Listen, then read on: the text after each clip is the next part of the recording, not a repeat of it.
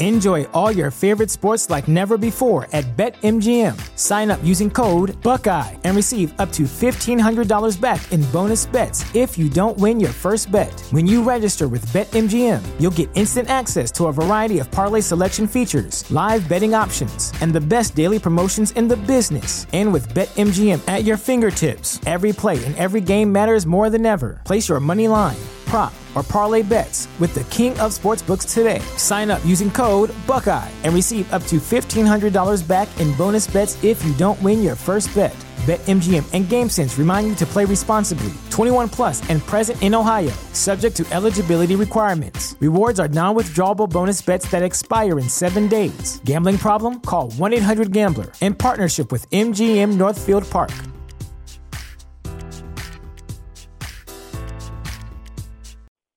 You have one unheard message. Hi, I was calling Current, the influencer marketing platform, but I think I just got redirected to a bunch of people listening to a podcast. Well, anyways, I was calling Current because I was told they could help get my brand set up on TikTok Shop, and even build out an affiliate program of content creators promoting my brand, and even have those content creators go on live streams and promote my product there. Wow, I could really use Current. I also heard that the brands they work with are making millions in sales. I guess I'll just go to their website at current.tech.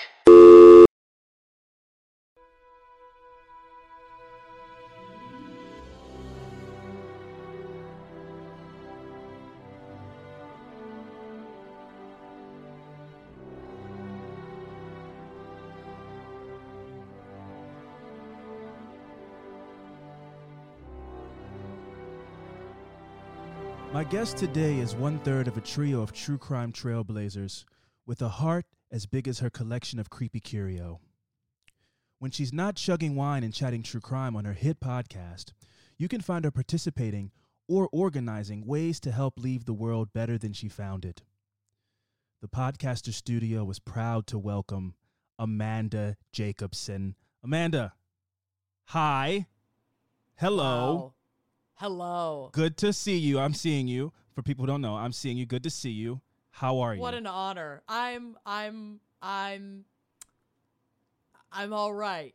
I'm okay, well. Okay, that's a start. We'll move it up as we get to talking. I mean, this interview has landed at like a culmination of all the global events. Yeah, it's strange times. And the first time I've ever had my home professionally cleaned, so my anxiety burps are nuts as I hide with you in the basement inside the Podcaster's studio. We're going to get through this together. We're going to get through the cleaning of your home and the cleaning of the planet. Not in that way, in a fun way. Careful now. Yeah, the as the ashes of the planet, the right. Scorched earth. Anyway, thank you so much for joining me. I'm very happy to have you inside the Podcaster Studio just to give people some insight into the world of Amanda. And, think this is going to be a fun journey over the next 45 minutes or so. But journeys have a beginning point always. So I would like to ask you, Amanda, where were you born? Oh, I was born in Hartford, Connecticut at 10:09 a.m. on September 30th. 10:09 p.m. Oh, wow. Mark that down for your birth chart. I'll get that to you. I need to change some things in my birth chart. Yeah, my sign might be a little different than 12, I thought. Your birth chart's 12 hours off? Yeah. You're a whole different your birth chart doesn't even know who you are. That's such a vast difference in time in birth chart time. I always thought I was a Gemini rising with a Capricorn moon, and now I have to find this out. I think I still am. I still am. Anyway, that's where I was born, in Hartford, Connecticut. Now, my next question doesn't really apply, I don't think, because you eventually moved to Minnesota. Yes. Yes, I did. At what age did you do that? I moved to Minnesota at the ripe age of 9 years old. Okay. It was the 90s. I moved here a year after the famous Halloween snowstorm of Minnesota that is brought up at every gathering, every opportunity that Minnesotans can talk about. It was a big deal, snowstorm. Huh? Yeah, it was a huge deal. I missed it. I'm sorry. It's like everybody has a story of that time they saw Prince somewhere in his limousine. Yeah, I've never seen Prince. And that snowstorm. Those are the two Minnesotan claims to fame. This is actually very, very accurate. A lot of people who are like, I saw him at a Bojangles one time. I mean, that's not inaccurate. He did used to go to, there's a famous jazz club in Minneapolis called Dakota, and he used to lurk there and watch people perform, and then he would throw like secret pop-up parties back at his studio, which I have been to his studio, Paisley Park, but not until unfortunately after his death. So my dream in this world is to if I could just get to D to C list level of fame, I would adopt the personality of Prince so quickly because I just love the stories that they have. Like, he just showed up at a KFC one time with a ping pong table, challenged everyone there, beat everyone, and then when everybody went to go thank him for buying everybody's food, he was gone. Yeah. I just want to have stories like that. I just want to be eccentric and weird and esoteric and just like only a few people really know me, but everybody has a story about something weird that I've done. So that's a goal. We have a couple folks like that in Minneapolis. There's a local artist. His name is Scott Seekins. He's kind of a pain in the ass, but whatever. His thing is that he only wears an all-white top-to-bottom suit in the warm months and then an all-black top-to-bottom suit in the cold months. So we don't have the groundhog. We don't have Punxsutawney Phil here. We have Scott Seekins. The Seeks. Yep. Yeah, we Seeks the Seeks. Yeah, I get that. We Seeks the Scott Seekins. Yep. So my question actually, because I didn't know that you got to Minnesota at that age, because my follow-up question to what I asked you usually is how do you feel like where you grew up formed you as an adult presently? But you kind of got a little bit of Connecticut in there by being really did being in there for not 9 years, 9 of those things. Yeah. So it's like both of them. So how did both of them kind of make the homage podge of Amanda? Well, I have a lot of my family is all still on the East Coast, so I have kind of an abrasive presence. Sure. That is not always welcomed in the Midwest, but I have found my place. And I feel like the East Coast shaped me in some of my eccentricities. My first day of school outfit, and I came in the middle of a school year. So it was not like I was starting new classes with other kids that were also starting fresh. I was right in the middle of the year. Now, what was your approach? Did you want to make a statement, or did you want to play the wall? You didn't want to be seen at all, or did you want to, I want to make a big splash? Oh, I am here. Yes, I showed up in a velour leopard print matching like mock turtleneck and legging set. Oh, wow. You just threw so many different styles of velour turtleneck, leopard print turtleneck with matching pants that were both velour. Yes. So like a velour set. So this is like the predecessor to the velour tracksuit. Correct. This was not a zip up. It didn't have a hood. It was a mock turtleneck. So one of those a mock. Oh, the mock. So it just gets the nape of your neck. Oh, I wore the mock. I did not get mocked. Now, do you remember this was this a hit? It was a hit. I had a fake fur coat with like leopard print cuffs. Oh, I was wow. I showed up. Mob wife. And yes. And then as the school year warmed up, I started showcasing my collection of jelly shoes. Classic. Which were those like clear plastic. Yeah. Oh, yeah. And I remember being accosted by a fellow classmate. I think her name was Laura, but I don't remember. We clearly didn't stay friends. And she told me that here in Minnesota, we wear socks with our sandals. And I was like, j'excuse? Wait. I'm not from around here. I'm not fucking putting socks on with my jellies. That's not how jellies are meant to be worn. That's not, it disrupts the gel. You won't see it disrupts the gel. You won't see like my peekaboo pink toenail polish. Yeah. What are we doing this for if you can't see that? Right? I'm here to show ankles and toes. Yeah. She also tried to tell me that in Minnesota, I'm using air quotes for the listeners at home, we wear headbands with our ponytail. She was one of the gals who always had like a headband that like not like a cute like soft hair wrap kind of headband, but like those thin plastic ones that had the little teeth on them. Oh yeah, really and they make the lines in your hair. Yes. Yeah. And then pinch really bad behind your ears if you're not using the like fully connected one all the way around your head. Girl was a little bit messy. But she really felt that her way was the way, and I stood up against that. Yeah. I did not. She sounds like go down that path. She sounds like a real Regina George, being like, these are the rules here, okay? This is what we do like here.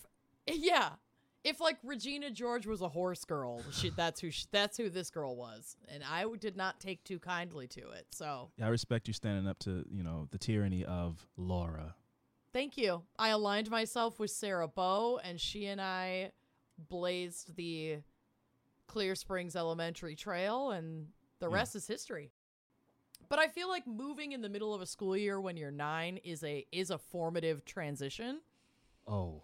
So even maybe more than my surroundings or where I lived necessarily shaping who I am as an adult, but like moving at that time definitely did. For sure. I have attachments to things that I don't need to have attachments to.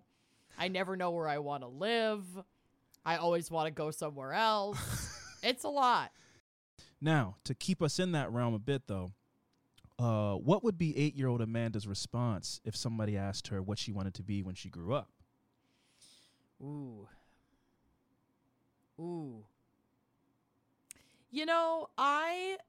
I don't recall really ever having like a solid answer to that question. And I think a lot of kids do. I think a lot of kids don't. Like there are a lot of kids who get into stuff and they're like, "Oh, I want to be a fire person," or I can imagine little Fran just saying, "I want to be a mail carrier. This is all I want." It's his biggest dream. It's been his whole life. But I don't think I ever necessarily formed an attachment to a specific goal identity and said, that's what I want to be. Yeah. But I know that I always wanted to be an entertainer. And I like embodied that from a very young age. I was in plays. I liked to sing. I loved to perform. And so there were times in my youth that I thought, maybe I'll be an actor, like maybe I'll get into music. I had these kinds of fleeting thoughts without ever having a solid, I know I want to do this. And I still don't know if I have that. I love my job. I love podcasting. I love connecting with people. It's become this job that we kind of invented at a time when podcasting was not in its infancy, but still in its like teenagehood. Yeah. And so we got to build something that kind of met our needs. And as someone with ADHD and a big presence and a lot of hodgepodgey skills that I have never really known exactly how to apply, it's very validating to find a place like that where you go, okay, I can take these little pieces of myself and these pieces of my identity and these strengths that I have, and I can apply them in a way that feels substantial and makes a difference in somebody's life. And that's pretty freaking cool. Laughter is the sun that drives winter from the face of humans. Mm-hmm. It's a quote from Mr. Victor Hugo. Now, Amanda, do you remember a moment or a phase in your life when you realized that you were just funnier than most people? Because that's as a class clown myself, as a person who likes to entertain and make people laugh and just do things. There's a moment that comes where you go, I really can. I'm taking command of this room in a way that other people can't. Everybody that if you haven't had the moment, then it just isn't. It's not innate within you. But people that are listening to this know there was a moment where you go, because you got to be humble. You got to be humble. Nobody that's actually funny ever describes themselves as funny. Nobody ever uses that as like one of their traits or something. That nobody that's actually funny ever says that. But like, I'll destroy this room if I really want to. So was there a moment or an age or something where you go, oh, I'm like better at this than a lot of people, than the average? I mean, there were many moments. I also won class clown in my senior superlatives in my high school. It's a rite of passage for class clowns, yes. It is. It really is. I have many memories. I've had this personality really since I could talk and walk. I grew up in my immediate family is small. I just have one sister, but my mom is the oldest of 5 children, so we have a lot of cousins. We spent a lot of time together. And so I grew up very much around a lot of adults and a lot of kids and performing all the time, making people laugh. I had this like dance that I used to do when I was quite literally 4, maybe 5 years old, called The Wiggle.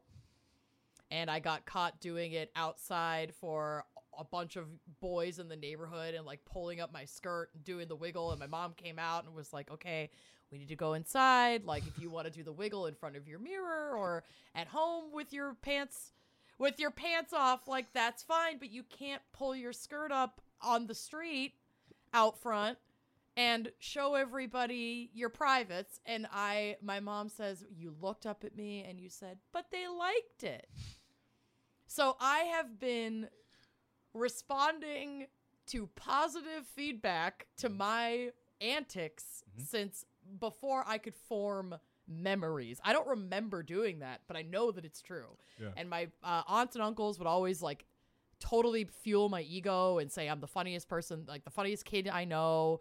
And I was not a good student. I got by in elementary, middle, and high school on like charm, humor, and white privilege alone. That's it. Those are the 3 pillars. I barely graduated high school, and I really think that my teachers came through for me, A, because they liked me, and B, because I was nominated and voted to MC our graduation ceremony. And they were like, we're not going to have you MC the grad ceremony and not walk and not graduate. So, like, this how depressing would that have been? It would be depressing, but I would have risen to the occasion and made it fun. Let's give it up for all of the graduates where they're going off to follow their dreams. And other of us will find our way as well, and it will be fine. Really awkward. It would have been really, truly awkward. And so I know that I've also used humor as a form of survival for a very long time. And while I had a beautiful childhood, every family experiences some kind of trauma. And my dad was really sick when I was pretty young. And got really sick again when I was still really young, like 13. And he couldn't work, and I spent a lot of time at home caring for him. My sister had already gone to college. My mom had to go back to work. And so one of the things that he could always count on me to do was to make him laugh. And so I feel like from the time I was young, I was taught and also expressing that if you can laugh through something terrible, you can survive it.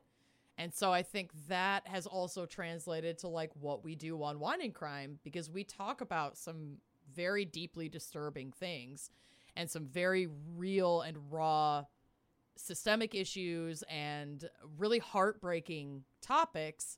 And we're not laughing at or about these things that we are discussing, but we are finding parallels in our own lives that then we can joke about, or if we can find a trait about a perpetrator of a crime that is just ridiculous and over the top, we'll go there.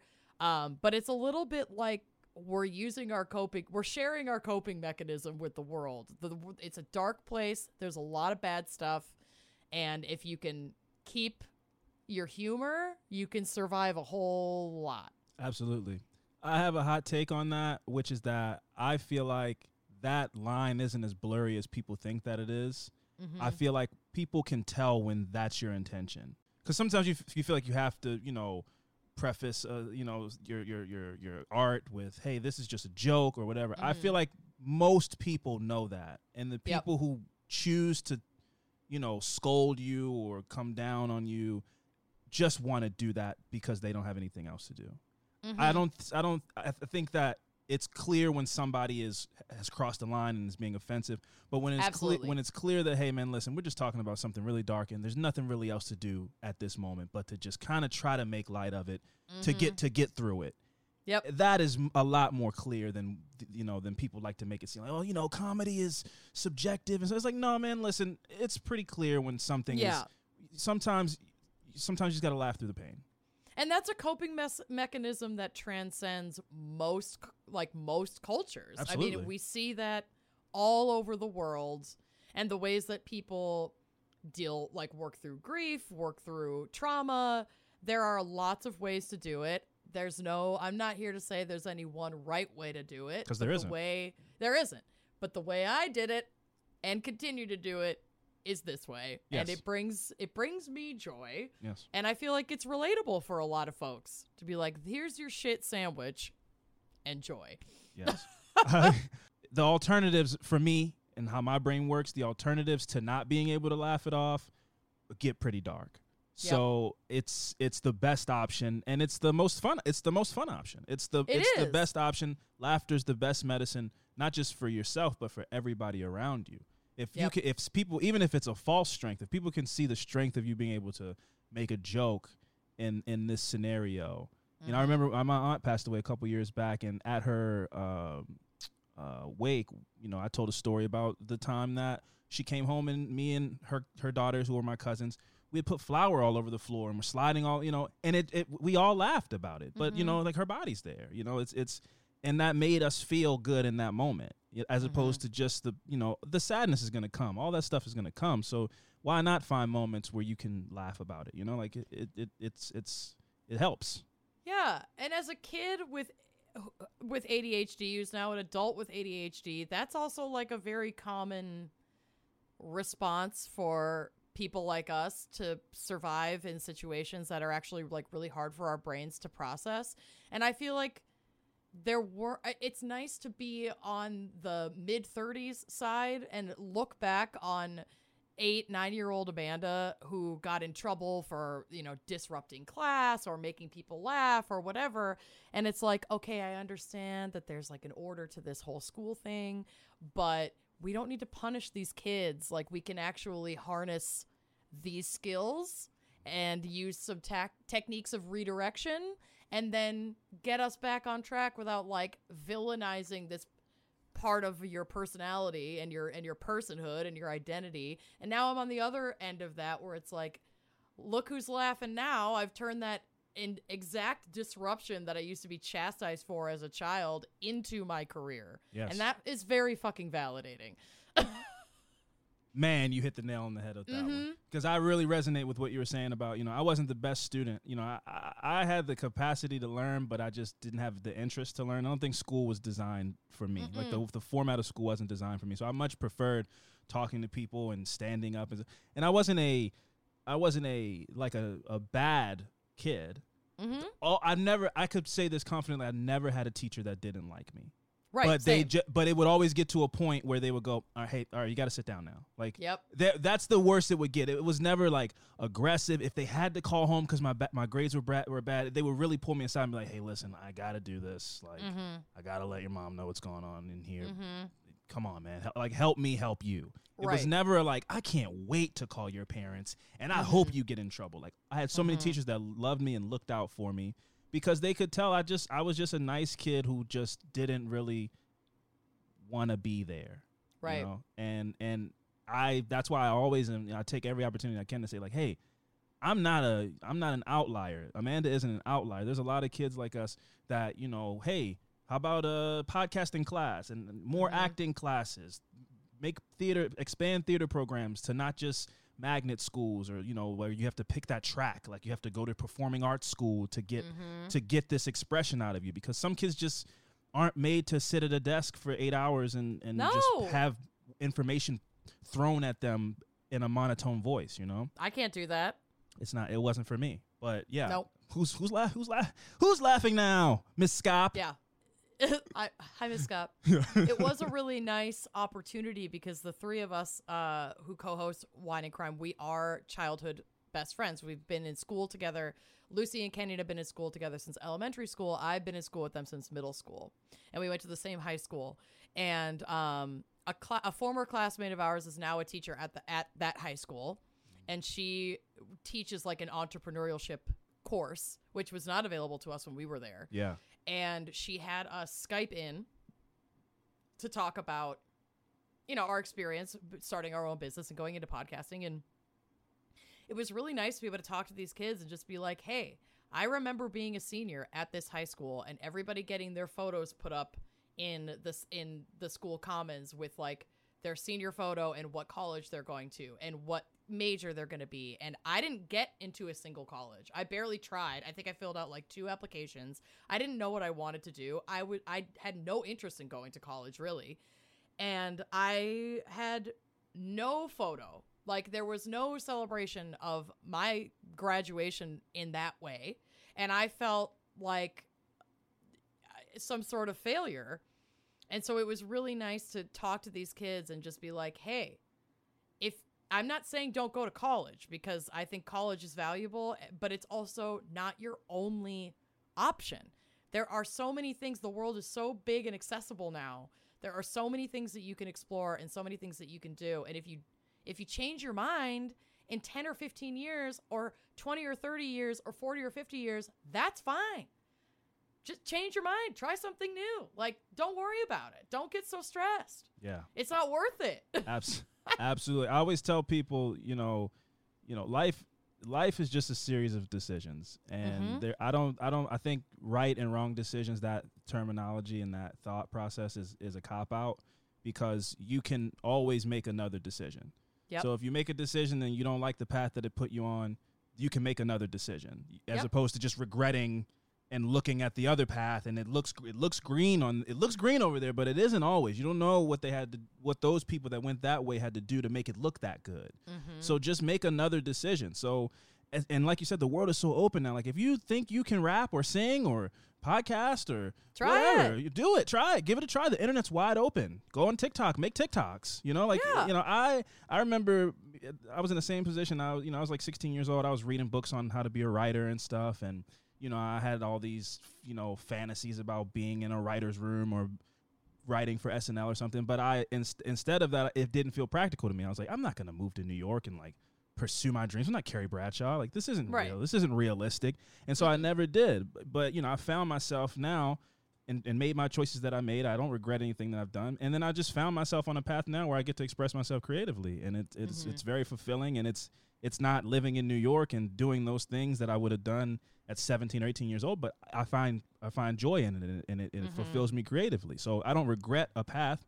I just kept following the paths and making the decisions that I made, and I found myself here where I stand today, and I'm happy with where I am. So, you know, good decisions, bad decisions, regretting decisions, it's just a waste of time. Every decision you make, and I'm not one of those like motivational speakers who's like, there's no such thing as failure. Like, there is such thing as failure. I've failed a million times. Yeah. But every decision you make and every failure you endure is an investment in your next option, your next choice. So you can reframe how you think about all the bullshit that you've experienced, or maybe self-sabotage or whatever you've gone through, to lead you to the moment where you're listening to this interview right now and going, I don't know what the hell I want to do next. That's okay. You don't need to know. You just take stock of the things you know you learned that you don't want to do and dive in. Try something new. Yeah. In the words of the American poet Kanye West, oh, God, everything I'm not made me everything I am. There it is. Everything that you fail at, everything that you didn't do, every left turn that you made instead of that right turn, it made you who you are today. So it's all a part of the journey in the grand scheme of things. What she order? Fish fillet. Yeah, yes, or yes, that's the other classic proverb of. I have that on a pillow.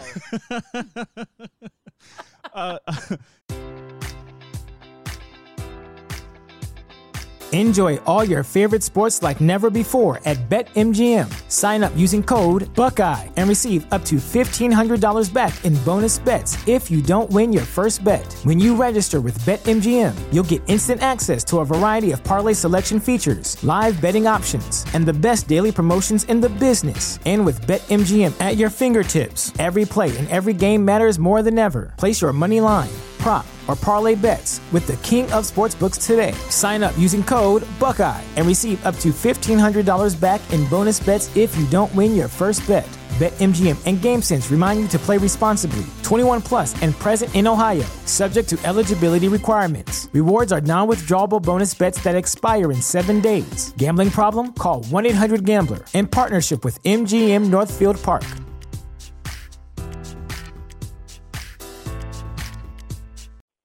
You have one unheard message. Hi, I was calling Current, the influencer marketing platform, but I think I just got redirected to a bunch of people listening to a podcast. Well, anyways, I was calling Current because I was told they could help get my brand set up on TikTok Shop, and even build out an affiliate program of content creators promoting my brand, and even have those content creators go on live streams and promote my product there. Wow, I could really use Current. I also heard that the brands they work with are making millions in sales. I guess I'll just go to their website at current.tech. Now, Amanda, you touched on it a bit, but the path that you find yourself on at this point in your life seems pretty impossible to map out. So what? Yeah. So what was your plan when you graduated high school? So I wanted to pursue and still want to pursue this, and actually am on a very long and winding road to pursuing this, but a psychology degree with a specialization in like clinical psychology. So to be a clinician working with clients, I completed the majority of my education for my license in alcohol and drug counseling here in Minnesota. And I actually got a really phenomenal internship that I was very excited about. And that was at the same time that things with the podcast really explosively took off. And so with the support of my professors and the support of the folks at this internship who had hired me, I had a meeting with them and I said, I don't think this is the right time for me to do this because I'm not going to be able to give this the hours and the attention that this deserves. And it was so great it is so great being in programs provided by schools that specialize in adult education, because the kind of response you get when something in your life changes that might slow down your path to graduation is so overwhelmingly positive. And like, we want to work with you, whatever you need. If you need to take time off, if you need to go down to one class a semester, like, just circle back when you're ready and we'll worry about the internship down the road. And I'm in this program with people almost twice my age, so it's not strange for me to slowly be completing a psychology degree mostly online as a 34-year-old and taking my time. Most of my classmates have families, they have full-time day jobs, they have massive responsibilities that I don't even have.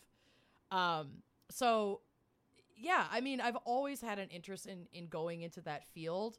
And I do feel like in a weird way, working in restaurants for so long tapped into some skills that I think I've always had and am just trying even now to figure out exactly how to use, which is why working with patients with substance use disorders spoke to me so much, because where I really excelled in that program was in assessment. So basically what that means is you're meeting somebody on their absolute worst day. They might be court ordered to be there. They might be just trying to avoid jail. They might be struggling with CPS. There's all kinds of reasons that you could be receiving an assessment. And a lot of the time it's not because you've made a decision to change your life. A lot of times it's because that decision has been forcibly made for you. And you really only get like 2 hours to go through a pamphlet of questions to try to identify what's going on and what level of care these individuals need.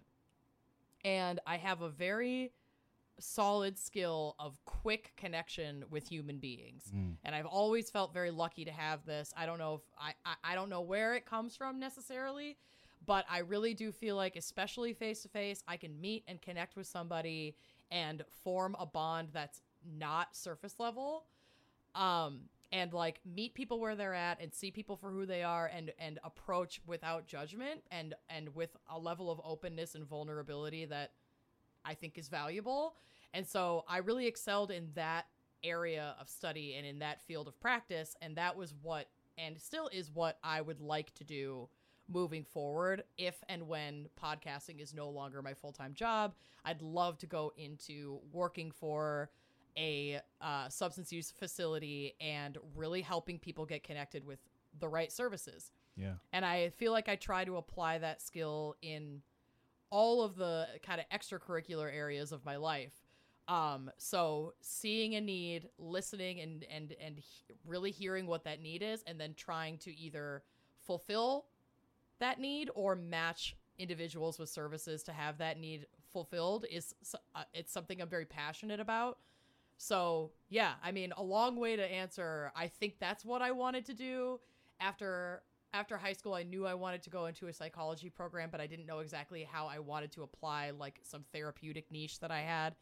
And I guess just living life and experiencing some loss due to substance use disorder in my personal life altered my path of how I want to use my skill set. And then it's just always been in my brain. But yeah, I'm like the perfect example of life throws you curveballs, life throws you opportunities. And if you are so resistant to walking through a door that's opening, you could really miss something.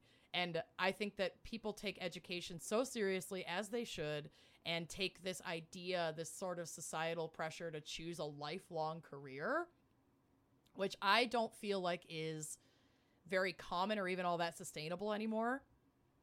And so much is changing in the world, and we're seeing capitalism for the evil that it is. And, the jobs that our parents had are not, they are few and far between anymore. Yes. And so I think we, especially as like an elder millennial subset of society raised by boomers, have been very deeply indoctrinated with this. You go to school, you go to college, you get the job when you're 22 or 25. Work until you die. Yeah, you work there for 30 plus years, you get married, you have your kids, and that's how a life is supposed to be. And I have never followed that path. Never, not a single day. I'm sure it kept my parents awake at night thinking, what the hell is this girl? Like, where's she going to go? What is she going to do? How's she going to feed herself? How's she going to keep a roof over her head? And I just sort of let the flow of the river take me. That sometimes that took me to restaurants. Sometimes that took me to temporary employment jobs. Then it took me to podcasting. It took me back to college. It's taken me all over the world. And so I'm grateful for it. And other people might be planners. That might be a very anxiety-inducing life story for a lot of listeners. And that's okay. You don't have to do it. But it's just one of the many ways that you can live if you're open to that, to those opportunities that you might stumble on. Absolutely. I take a lot of what you said, and apply it to, and especially in the last 5 years or so, and apply it to just my career and sprinkles of my life, because like you said, you hit on so many good points, but we've been programmed and made to believe that life is supposed to fit in this box. Mm-hmm. You're supposed to do this by 26. You're supposed to do this by 30. You're supposed to do this by 35. And if you don't do those things, something's wrong with you. You're not. It's not. You're just living your life. It's your life has gone off the track. Mm-hmm. So the idea of getting your education at 45, making a decision. There's nothing wrong with any of these decisions. Nobody should ever be like, whoa, really? I mean, it's kind of late in life. A little late in the game. Yeah, it's like none of these things. You're speaking from inside of a box, and if people not everybody, it's not for everybody, but a lot of people will wake up one day and realize that they were sold a false dream. Yeah. They worked at a company for 30 years, or they didn't even work for the company for 30 years. They thought they were going to work there for 30 years, and they worked there for 10, and the company goes, hey, man, we're letting people go because that's how the economy works. And, you know, I know that you love it here or whatever. You're the most loyal employee, and you did all the stuff that your dad or your mom told you to do, and show up early, leave late, and, you know, do all the extra work for no extra money, but fuck you. So you're furloughed, and, you know, but really we're never going to bring you back. And when you have all those moments of realization, you marry the person at 30 because you're 30 and like you got to get married, but you don't really know if they're the one, but like you're 30, so you got to get married. You do all these things. Yep. And then, you know, when you should be listening to yourself and listening to your heart and not listening to what society has told you, because what we saw in 2020 when the whole world shut down was that this society that's been built doesn't know what the hell they're talking. Nobody knows anything. We're all just guessing. We're all just writing 10-step manuals in real time and then passing them to people like it's the gospel. And this was just made on a pop-up type of thing, you know? And that's how society has been built. So the society that we've built and we exist in, it's the Matrix. And when you learn and see the Matrix for what it is, and you see the numbers going down the screen, and you learn that you can step outside of this box and do what you want to do, and not, I wasted a year of my life in college because I wanted to make my mom happy, because I felt like my family wanted to see me do that, but I didn't want to do that. And instead of me spending a year trying to find pathways that fit what I want to do, I wasted a year trying to appease other people. So imagine what I could have done with that time if I was focusing on what I wanted to do and looking at, okay, if you don't go to college, what if you do this?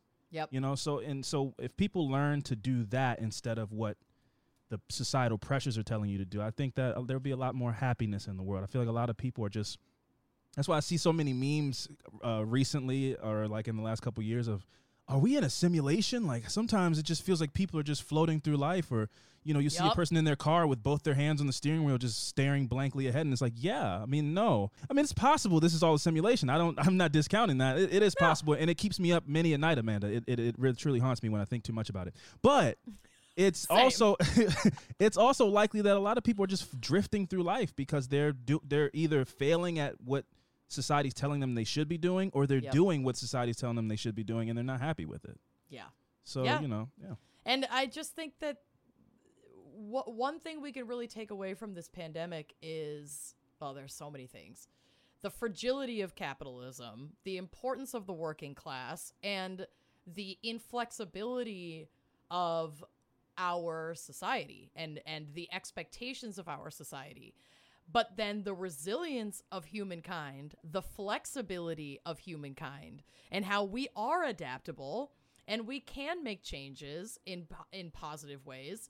And we've seen that play out in maybe smaller ways than we wish. I'd love for, you know, the anti-work and work reform to take a much bigger role globally, but we're in a capitalist global economy. It is what it is. Baby steps. But yeah, baby steps. But I mean, for all of the things that have gone down in the last now going on 3 years that have left us with so many reasons not to be hopeful, there are also so many things that have left us with reasons to be hopeful. Like the strength of community and how much communities have risen and worked together to support each other and to say, hey, we don't need you, government. We don't need you, like, gatekeeping nonprofit that's not actually doing anything. Like, we need each other and we can support each other. And that's been huge, overwhelmingly evident, certainly since the pandemic. Absolutely, at least in Minneapolis, and I've seen it in many places since the George Floyd uprisings. Like, there have been so many changes that, while for many looking in might experience fear, when you're in it, it's actually, there's so much love and community and support and warmth and progress that it's impossible, at least for me, to go back to the way of life that I was so comfortable in. I won't do it. Drinking good wine with good food and good company is one of life's most civilized pleasures. It's a quote from Mr. Michael Broadbent, British wine critic, writer, an auctioneer in a capacity as a master of wine. Wow. Amanda, when did your love affair with wine begin? And how did you gain your vast knowledge of the vin de table? Ooh. Well, I Beautiful. listened to that many a times on dictionary.com to make sure that I pronounced it correctly. So I hope I did a good job. Looking up internet videos of pronunciations is It's my favorite thing. my jam. Yeah. Yeah. So my dad actually worked as the VP of marketing for a wine and spirits company that no longer exists, but that was what he was doing in Connecticut. And what brought us to Minnesota was that company being purchased and then I think dissolved by Pillsbury, and Pillsbury was based out of Minnesota, so that's what brought us here. But he had always had a deep understanding and appreciation for wine. As part of his job, he and my mom had traveled like all over the world for wine tastings in Europe, and he worked on like tequila campaigns and went and tasted like legitimate tequila from Tequila Mexico, he really was like a connoisseur. Yeah. So we always had wine in our house. We always had, liquor in our house, and I was very popular in high school because we had so much of it that I could sneak it out and no one would notice that it was gone. I don't highly recommend that, but if you want to make friends and you're 15, 16, that's a great way. It'll get the job done. But then I got to work in restaurants, really starting in high school, and then very much continued to do so after graduating from high school. And it wasn't really until I got a position with a restaurant here in the Twin Cities called the Harriet Brasserie. It's still like my favorite place in the whole world. I'm obsessed with it. And I worked there for many years. And the owner, Fernando Silva, he is originally from Brazil. He grew up farming and came to the U.S. came to Minnesota to study like agricultural chemistry at the U of M. So this brilliant mind comes to Minnesota, gets this incredible education, and then opens a restaurant and incorporates like not just the flavors of food, but how food is grown and where food is grown to contribute to the flavor of food. And so naturally, he also had a very deep understanding and appreciation for wine because there's so much to know about viticultural regions and climates, and when a year is stormy and when a year is dry, and just how vastly different the exact same varietal of wine can taste year after year after year. And so I think really like working closely with him and kind of seeing how passionate he is and how interesting it all was even something that I wasn't getting from my dad. Yeah. And so he started, I took an interest, and he was like, why don't you start sitting in on wine tastings? Because he was curating the entire wine list himself, as also the owner and the head chef of this restaurant. The dude never slept. It's like Wes Anderson. He's like, I want to produce it. I want to pick the music. I want to direct, and I want to write it as well. This guy donated bone marrow, gave a bone marrow transplant, and came back to work like a week later. Oh man! Like I looked into that to fund a trip to Miami, and I backed out immediately. I was like, how long is the needle? I'll pass. Yeah, it's a little scary, but this man is wow. He's hardcore. So I started sitting in at these tastings, and it was so cool because then you're actually interacting with like wine makers and people who sell wine who know, like actual sommeliers are coming in and pouring you these wines and walking through like, here's something that you're going to notice if you think about this. Think about this word. Think about this smell. Think about this, climate when you're drinking this, and you're going to notice this flavor and you're going to pick up on this. And I was like, holy shit, this is like magic. I'd never experienced that before. And so I just really immersed myself in it. I was supported in getting my level 1 sommelier certification, which is very, like, it sounds really special, but it's really not. It's like, how to open a bottle of wine at a table without fucking it up, and you kind of know how to identify a varietal. Like, that's basically it. But I got into it enough, and then my boss, Fernando, he started to trust me to curate the wine list. So I stepped into more of a management role, and I started working with the team to actually pick the wines that were going on the wine list. And then I had so much pride in like what we were picking together that I just took it very seriously and got really deep into the research and was looking at where different wines were coming from and trying to find all these unique wines that were not available other places in the Twin Cities, and just like really offer something cool that puts our menu at the center, but it's so complimentary. They just work together beautifully. And we would put together wine tasting dinners that was like coursed meals made specifically for the wine that we were bringing in. And we just did so many cool events, and it was amazing. And then when we launched the podcast, I was like, I don't want to stop necessarily doing some of this fun stuff. Like, how can we keep some of that in there? And we just kind of found the perfect way to do it. And it's like little small bites, and it's not the same level of depth because we don't there's whole podcasts about wine, and I'm not trained enough to do those, but it's been a really cool way for me to continue to try and to seek out new things and get really cool recommendations and then learn about wines that I never would have tried before. Yeah, but also to really buckle up, I'm going to give you a compliment.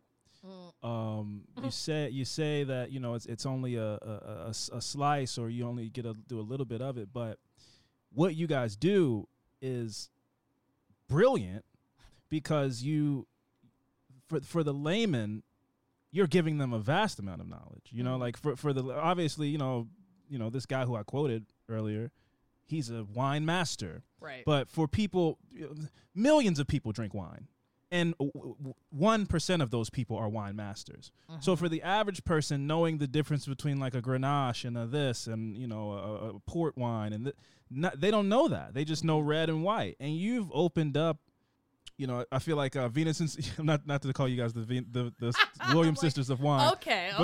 But when people saw Venus and Serena with like beads in their hair and wearing Nike shoes and stuff, they go, "Oh, this isn't elitist. Like this, anybody can play tennis, and now anybody can have an interest in wine and not feel pretentious when they go, oh, that's a Merlot, or, you know, whatever. That's a semi-dry. You know, you've made it to where it's just a part of conversation. It doesn't have to feel like something that is being gatekept, you know? I very much have Fernando to thank for that, too, because you're so right. Like, the gatekeeping, the lack of accessibility, the pretension in the wine world is rampant. It is bad.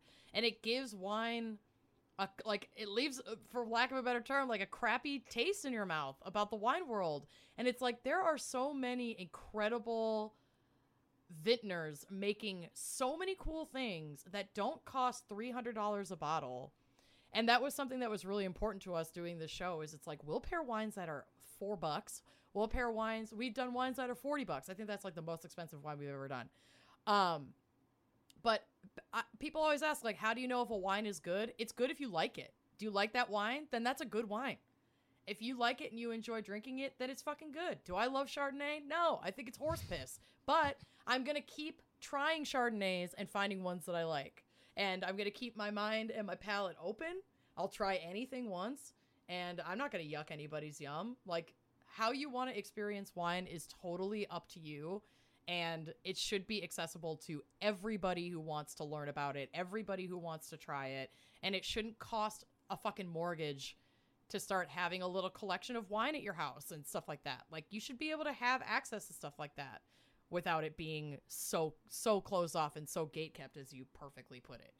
Absolutely. And now you guys have wine. You have wine. We do. So we make our own wine. That's crazy, right? I mean that's pretty nuts, right? It's such a cool experience, and getting to be part of it and do all the tastings and like really pay attention to the details, and then end up with a product that we're so proud of. It's like it's really special. And again, that's a door that never in a million years I imagined would be open to me. And podcasting, like a random opportunity of podcasting, opened that door.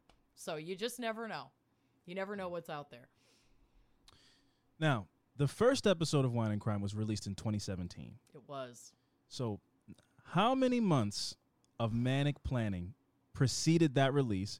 Because between Kenyon and Lucy, now admittedly, I know fun Chillamanda. So that's why I picture you just being very fonzie about the situation, and, you know, you come up and you guys like, guys, let's just drop it. The world's going to love it. You bang a jukebox with your elbow. What's New Pussycat starts playing, and then you kind of just walk. You just walk out of the room. So how much before that release was it like, when's the day? What's the best time? Is it good enough? Is it all that stuff that comes with, you know, that initial podcast creation? So Kenyon carried the mantle of most of that anxiety and prep work. So at the time that we started, Lucy and I were both working full-time in our respective careers at the time. And Kenyon was on a spousal visa in South Africa. Yes. Her husband was a teacher there. Excuse me. And she was not able to work. Her visa did not allow her as an American citizen to work in South Africa. And so Kenyon is so ambitious and so laser focused that, like, while many people would be like, oh, that's a dream. You're in this beautiful country. You don't have to work. You can just, enjoy your time there. And it was making her lose her I need to do stuff. marbles. I need to do things. She was going nuts. So she was doing a lot of volunteering and really making great, like, connections and doing the best she could to just feel like a useful member of society. But she spent a lot of her time listening to podcasts, and it helped with, like, her homesickness and feeling far away from her family. And she just kind of approached us one day and was like, I think we could do this, and I think it could be a business. And Lucy and I were like, okay, crazy. You're bored. We have full-time jobs. What? And she came to us with a name. She came to us with spreadsheets about the market. She came to us with potential topics, potential advertisers. Like, she came prepared. Like, she knew. She did the whole slide deck. Yeah, like it was like she made a pitch presentation basically. And so Lucy and I were like, okay, you know what? This is intriguing. I think you might be thinking too big here, but we're going to go with it and see what happens. And we can give you 5 hours a week to put into this project. So we nabbed social media handles. Kenyon worked on our logo, and Kenyon built a website. Like, she's like, I'll get the domain name. Like, I don't have a job. I will carry this. Like, let's go. So she really built the brand. Like, she really did, in terms of all the visuals, kind of like what we thought we wanted to do. And we went into it going, okay, we'll record a season. We'll release a couple episodes. We'll see what the reception is, and check then back in. We'll check back in with each other, and then we'll reevaluate. And we went live on social media before we'd release a single episode. I don't think we'd even recorded yet when we started tweeting, doing Facebook, doing Instagram, and all of a sudden people are like, "Whoa! What is this? When can we listen to this? This looks ridiculous. Like, when do we get it? When do we get it?" And then we were like, "Oh shit! They want this. Like, people, these are not just our friends and family. It's like strangers want us to drop an episode." So we had like a 90-day timeline that went down to a 5-day timeline. So we were like, oh, okay, we're ordering shitty mics off of Amazon and we're recording tomorrow. Okay, we're doing it. Yeah. And I watched YouTube videos to figure out how to edit things. And like our first 5 episodes are barely listenable. It was just, I don't know how to do this, Google it, figure it out. I don't know how to do this, Google it, figure it out. We had no money. We each invested $100 in our business, and for each of us that was like, that was a big, that was a month of groceries. I mean, that was hard to walk away from. We were poor, and we were figuring it out, and it just, the support that we received, it was so many factors. It was like, we figured out a concept and a solid structure for the show early. So I think we played around with it maybe in the first 2 episodes, and then we were like, no, we always Lucy always wants to do background insight. Kenyon and I always want to cover a case. Great, we're gonna lock that in. So now we have our format. It's not gonna change, and then that predictability is really great with people.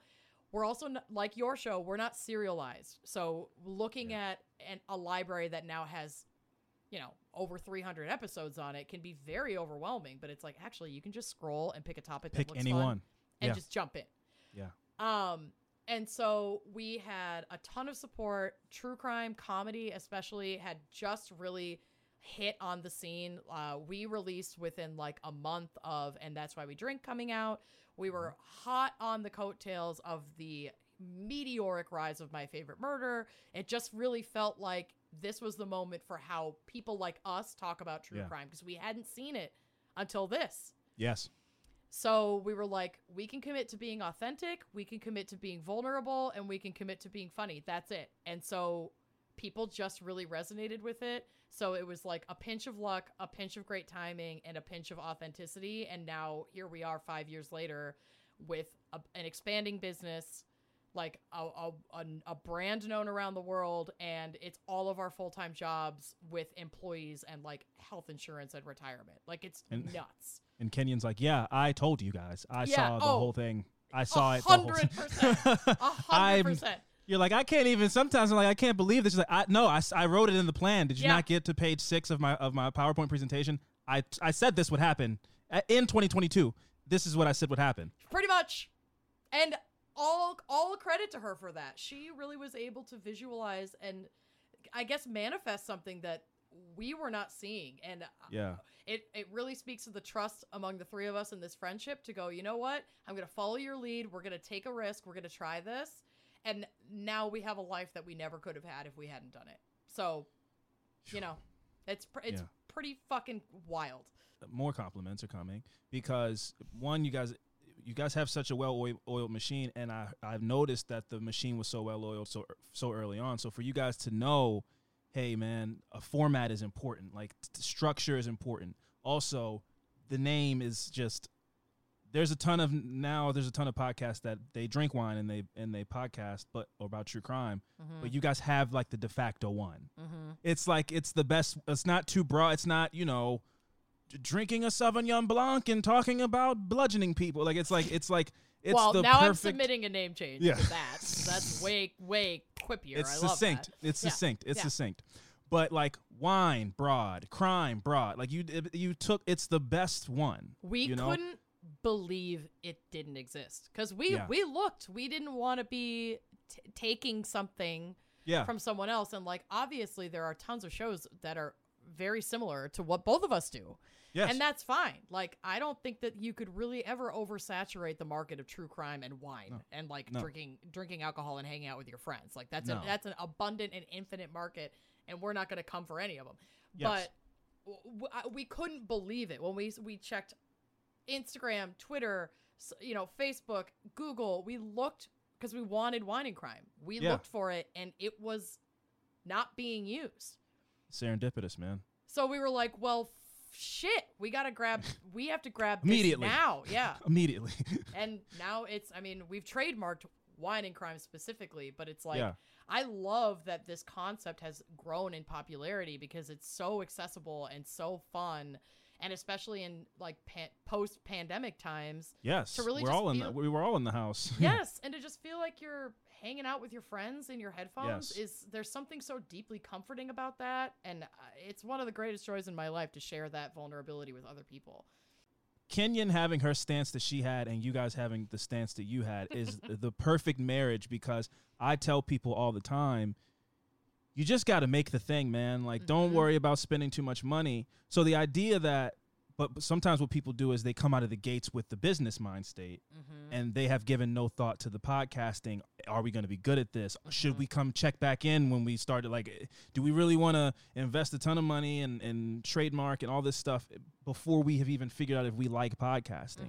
And you guys did both, and it worked out tremendously. Yeah. And so I kind of have to change my stance where I go, I mean, there's nothing wrong with starting a podcast as a business, but you got to have the desire to do all the other stuff as well, and also not have the fear of pulling the trigger and learning on the fly, and learning how to edit and all that stuff. Yeah, we definitely had both of those. Like, we knew from the beginning that we wanted to register it as an LLC, so we did that.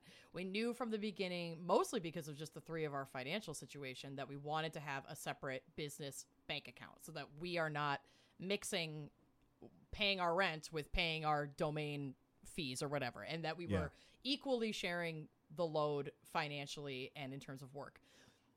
We immediately made our own partnership agreement where we wrote it ourselves. We based it off of like an existing template, but it was like, here's what's expected. Here are contingencies for if one or someone wants to stop. Here are this is the separation of ownership of the business, which is equal. These are our responsibilities. Like, we did some of that stuff really early. Yeah. And then as we grew, and just like any other business, you start off doing everything yourself, and then you're like, okay, actually, we need a lawyer. So then we hired a lawyer, and then it's like, okay, we need an accountant. You hire an accountant. We need someone to do our taxes. All right, you hire someone to do your taxes. We need an editor full-time. I can't do this anymore. You hire a full-time editor. We need a production manager, like a producer who's handling social media, behind-the-scenes work, you know, helping filter through emails, like a lot of administrative stuff. Our production manager, administrator is, we couldn't exist without this team. Yeah. And that you have to, it's scary to hire someone too, because you're like, this is our business. We're sustaining ourselves and our families now with this business, and we're hiring new people. So we're also responsible for making sure they are competitively paid. They are getting comprehensive health care. They are getting retirement benefits and opportunities. And you are the one that is responsible for making sure that those bills are getting paid every other week.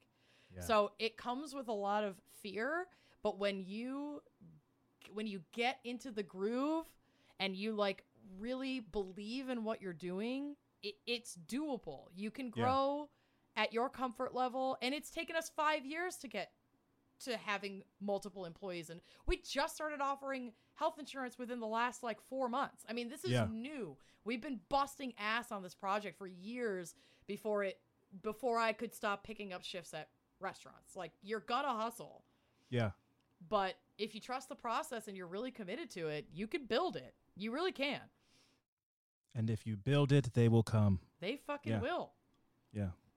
Make the thing. Mm-hmm. That's for me, I always tell people that's the core, because, you know, you get caught up in projections and what you want to do and where you want to see yourself in 5 years. But it's like, if you don't just hunker down and do the thing, stop worrying about what camera you need for it to look this way. Stop worrying about the microphones, because it's going to be bad. Like you said, the first 5 for me, it's the first like 30, man. Like, if I'm being critical on myself, you guys actually, your editing chops are nuts. I can't believe it that you're still doing it yourself. Oh, I got a lot better. It was a trial and error thing for sure. It's so hard. It's so labor intensive, and you're adding like production quality that I never even tried to fuck with. Well, sometimes you need to have, like, you know, the latest meme soundbite or something. You got to throw that in there sometimes. So Uncut Joms. Yeah, so Uncut Joms. You got to throw an Uncut Joms in there sometimes. You know, it just has to be done. But yeah, no, those first 10, 5, 20, they're gonna be bad, and that's just no matter who you are, no matter how good the equipment is, no matter how much money you spend. When you put mouth to mic and hit the record button, you're gonna freeze up. You're gonna say words wrong. You're gonna stammer. All of this stuff is gonna happen. So just do the thing, because that's where you're gonna get better. No matter how much money you have.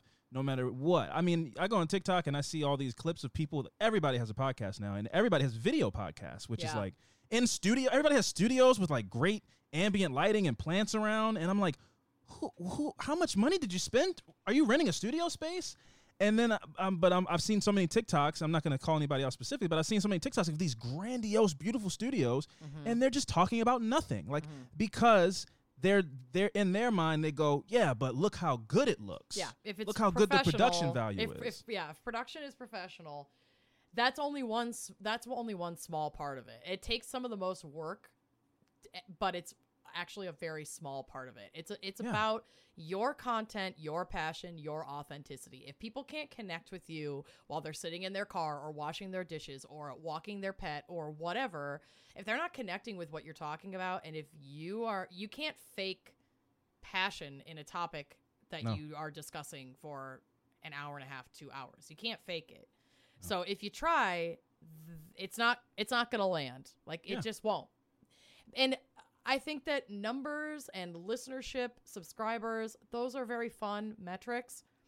But if you're proud of what you're putting out there and you have even 5 people listening to it, that is success. Like, that is awesome. You're making this thing and people are enjoying it. How fucking cool is that? Yes. I mean, listen, I enjoy making money podcasting. I enjoy getting boxes of food. Yeah. I enjoy getting stuff underwear sent to me in the mail. It's fun. It's a fun thing. But I enjoy podcasting more than any of that stuff. I enjoy talking to my friend Amanda and recording it and having interesting conversations. I enjoy recording with my friend Fran and talking about a subject that we both really have interest in and talking about what post-apocalyptic weapons we would choose, and just I enjoy that stuff. And then I enjoy when everything's done. I enjoy editing and really feeling like I made something. You know, it's the same. If you're a rapper, you're a singer, you're whatever. I feel that same fulfillment from creating an episode of a podcast. Yep. Now, someday that feeling might go away, and I'll go, I don't want to edit anymore. I just want to do the podcasting part. But it hasn't yet. And if you have that, then it'll sustain you when you aren't making money podcasting. If you never make money podcasting, because when the day comes when, if you aren't making, actually, let me say both. If you are making money from podcasting and you hate it, then what are you doing? It's gonna be miserable. Like eventually you're just on a slow spiral to the end, because eventually people will hear that you're not having you fun. just have another job that you hate that you don't want to deal with. And then at that job, people will, like, if you hate working at McDonald's, people are still going to come in and get Big Macs. Yep. But if you hate podcasting, eventually people are going to go, oh, it's not really what it used to be. It's not really fun anymore. I can hear it. And then you'll lose, the money starts to go away, and then you just kind of have to stop doing this thing that you stopped liking a long time ago, which is way sadder than like enjoying what you do and not making any money from it. It just is a fun hobby. That's all podcasting has ever been. Now it's blown up, but it's all it's ever been is like a fun hobby or a way to hang out with your friends, a way to talk about or learn about things that you're interested in. That's all it's ever been, and now it's blown up into a thing that is viable, but you got to keep that hobby love for it to want to do it. Absolutely. It's crucial. There is no greater gift you can give or receive than to honor your calling. It's why you were born and how you become most truly alive. That is a quote from the Queen Oprah Winfrey. Beautiful. Amanda, do you feel as though you have found your calling? Ooh. You know, I think I've found one of many. I have the same philosophy about finding your calling, in air quotes, as I do about soulmates or the love of your life or the one. I don't think there's any one thing or someone for anyone. I think we are complex and malleable and adaptable and interesting and smart, and that over the course of a lifetime, you're going to have experiences that completely change your worldview and shape who you are in that moment. And I look back on myself 10 years ago and I don't even recognize that girl. So to answer your question, yeah, I do. I feel like I was put on this earth in some way, shape, or form to entertain and bring people joy. And I am doing that. And that will always be part of what I want to do, no matter how I'm applying it. That's always going to be a part of me, my identity, my humanity. But yeah, I think that for right now, hell yeah, this is my calling. It feels so natural and normal. It's like putting on my favorite pair of leggings every day. And if that changes in 5 years, I am ready to find my new calling and let the doors that are going to open, because that's how I got here. So I now know to trust that process. And lastly, I have one request. Okay. Can you, Amanda? Oh, God. Help me unleash my worst Minnesotan accent. Oh, my God. Of course I can. Yeah. Okay. Oh, that was actually a good start. That was just, yeah. Okay, so we're going to practice some very common words. So. Okay. That was good. We're going to say bag. Big. Like a grocery bag. A grocery bag. A grocery bag. Okay. Yeah. We're going to say hot dish. Hot dish. Kind of like hat. Hat dish. Hat dish. Oh, yeah. And if if you're really going to get specific, you're going to say tater tat hat dish. Tater tat hat dish. Hell yeah. A tater tat hat dish. Yeah. Oh, yeah. Oh, yeah. Oh, for cute. You know, do you remember that snowstorm we got on Halloween in 1994? Oh, for sure. Yeah. The day before, I saw Prince at the Mall of America. Oh, yeah, you did. You know? Oh, yeah. For sure. Oh, yeah. And, you know, there are those Minnesotanisms where it's like, if you're giving a resounding yes, it's oh, yeah, yeah. And if it's a no, it's oh, yeah, no, yeah, no. Oh, yeah, no. No. Oh, no, yeah. No. Oh, no, yeah. Oh, yeah, no. And then if you bump into somebody accidentally, you have to say op. That's just OPE. Op. Op. Just gonna sneak right past you. Grab the ranch.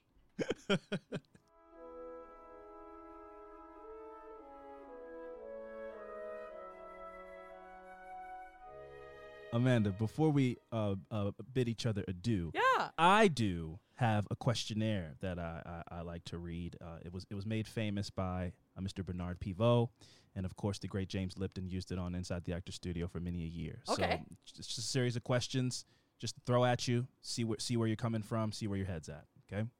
Yes. Now, what is your favorite word?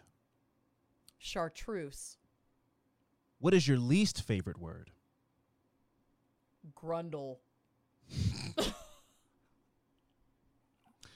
Yeah, it's a grody one. That one's grody. That one's grody. I can for sure. It's a word you can smell. That's why I don't like it.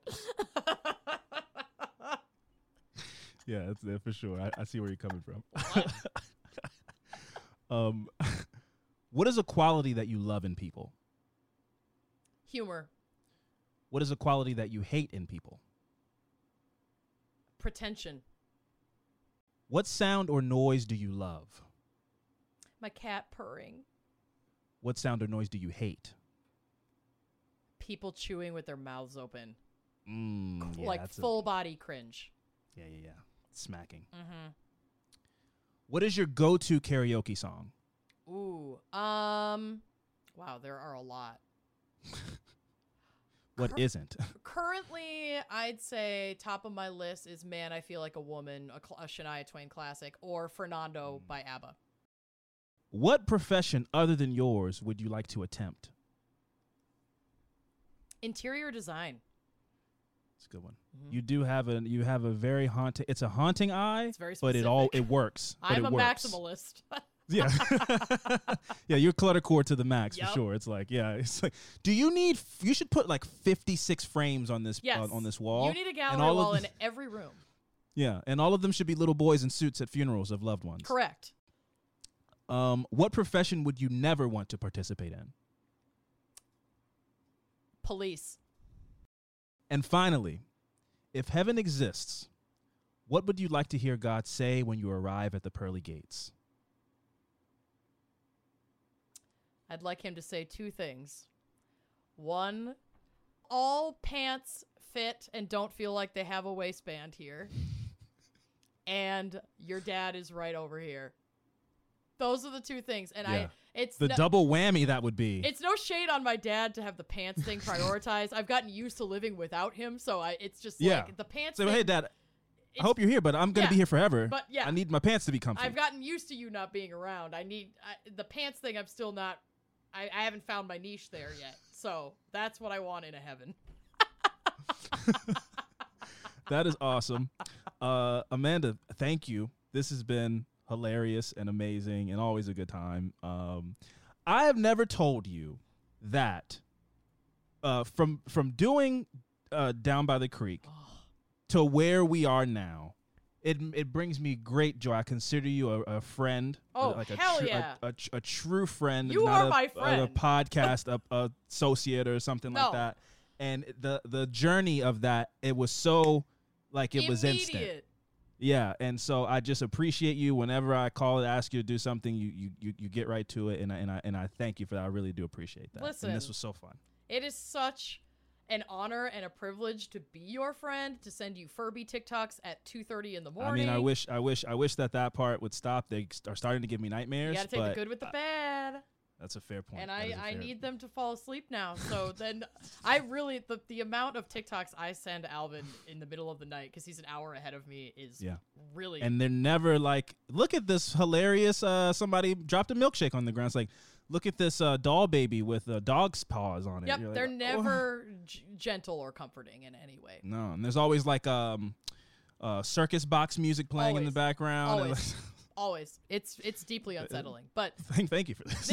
It's my love language, man. I mean, just imagine. Take the good with the bad. Yeah, Take the good with the bad. I've basically built a tomb around my partner that I've chosen to live my life with, full of like weird Furbies, dead things that have been put in frames or pinned to walls. And he has also learned how to sleep at night. So you're in good company of me scaring the men in my life. It's not abnormal. That's good. That's good to know. Now, obviously, we've spoken about your podcast a ton, but go ahead. You got to plug your podcast. That's what you got to do. You come here, you plug your podcast. Where can people find it? What is it called? I've never heard of it. What are we doing? Amanda, what do you do again? It's garbage. I mean, don't even bother. But if you're really feeling like some masochistic hangout time, go look up Wine and Crime. We are literally anywhere you can get podcasts. You could probably pick up a seashell on the side of the beach and just listen to it. And that was one of Kenyon's early marketing plans. It was. Right? It did not work out. Street team, seashell street team. Exactly. Yeah. Didn't go far. Not super profitable, but whatever. We tried it. Didn't work.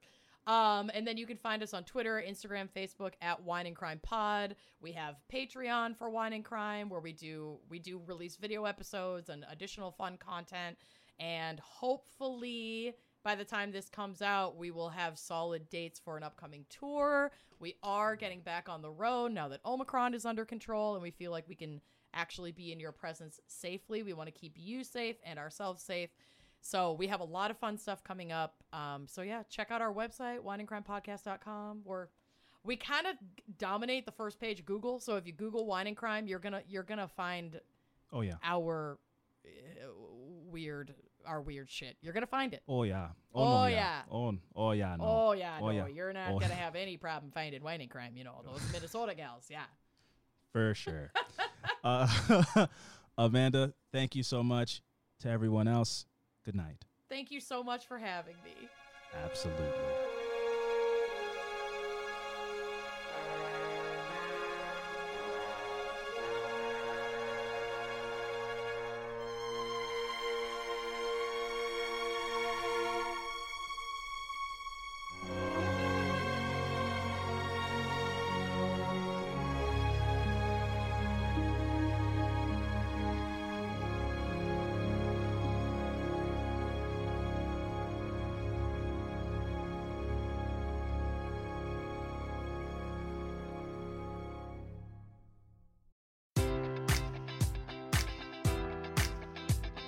Enjoy all your favorite sports like never before at BetMGM. Sign up using code Buckeye and receive up to $1,500 back in bonus bets if you don't win your first bet. When you register with BetMGM, you'll get instant access to a variety of parlay selection features, live betting options, and the best daily promotions in the business. And with BetMGM at your fingertips, every play and every game matters more than ever. Place your money line, prop, or parlay bets with the king of sportsbooks today. Sign up using code Buckeye and receive up to $1,500 back in bonus bets if you don't win your first bet. BetMGM and GameSense remind you to play responsibly. 21 plus and present in Ohio, subject to eligibility requirements. Rewards are non-withdrawable bonus bets that expire in 7 days. Gambling problem? Call 1-800-GAMBLER in partnership with MGM Northfield Park.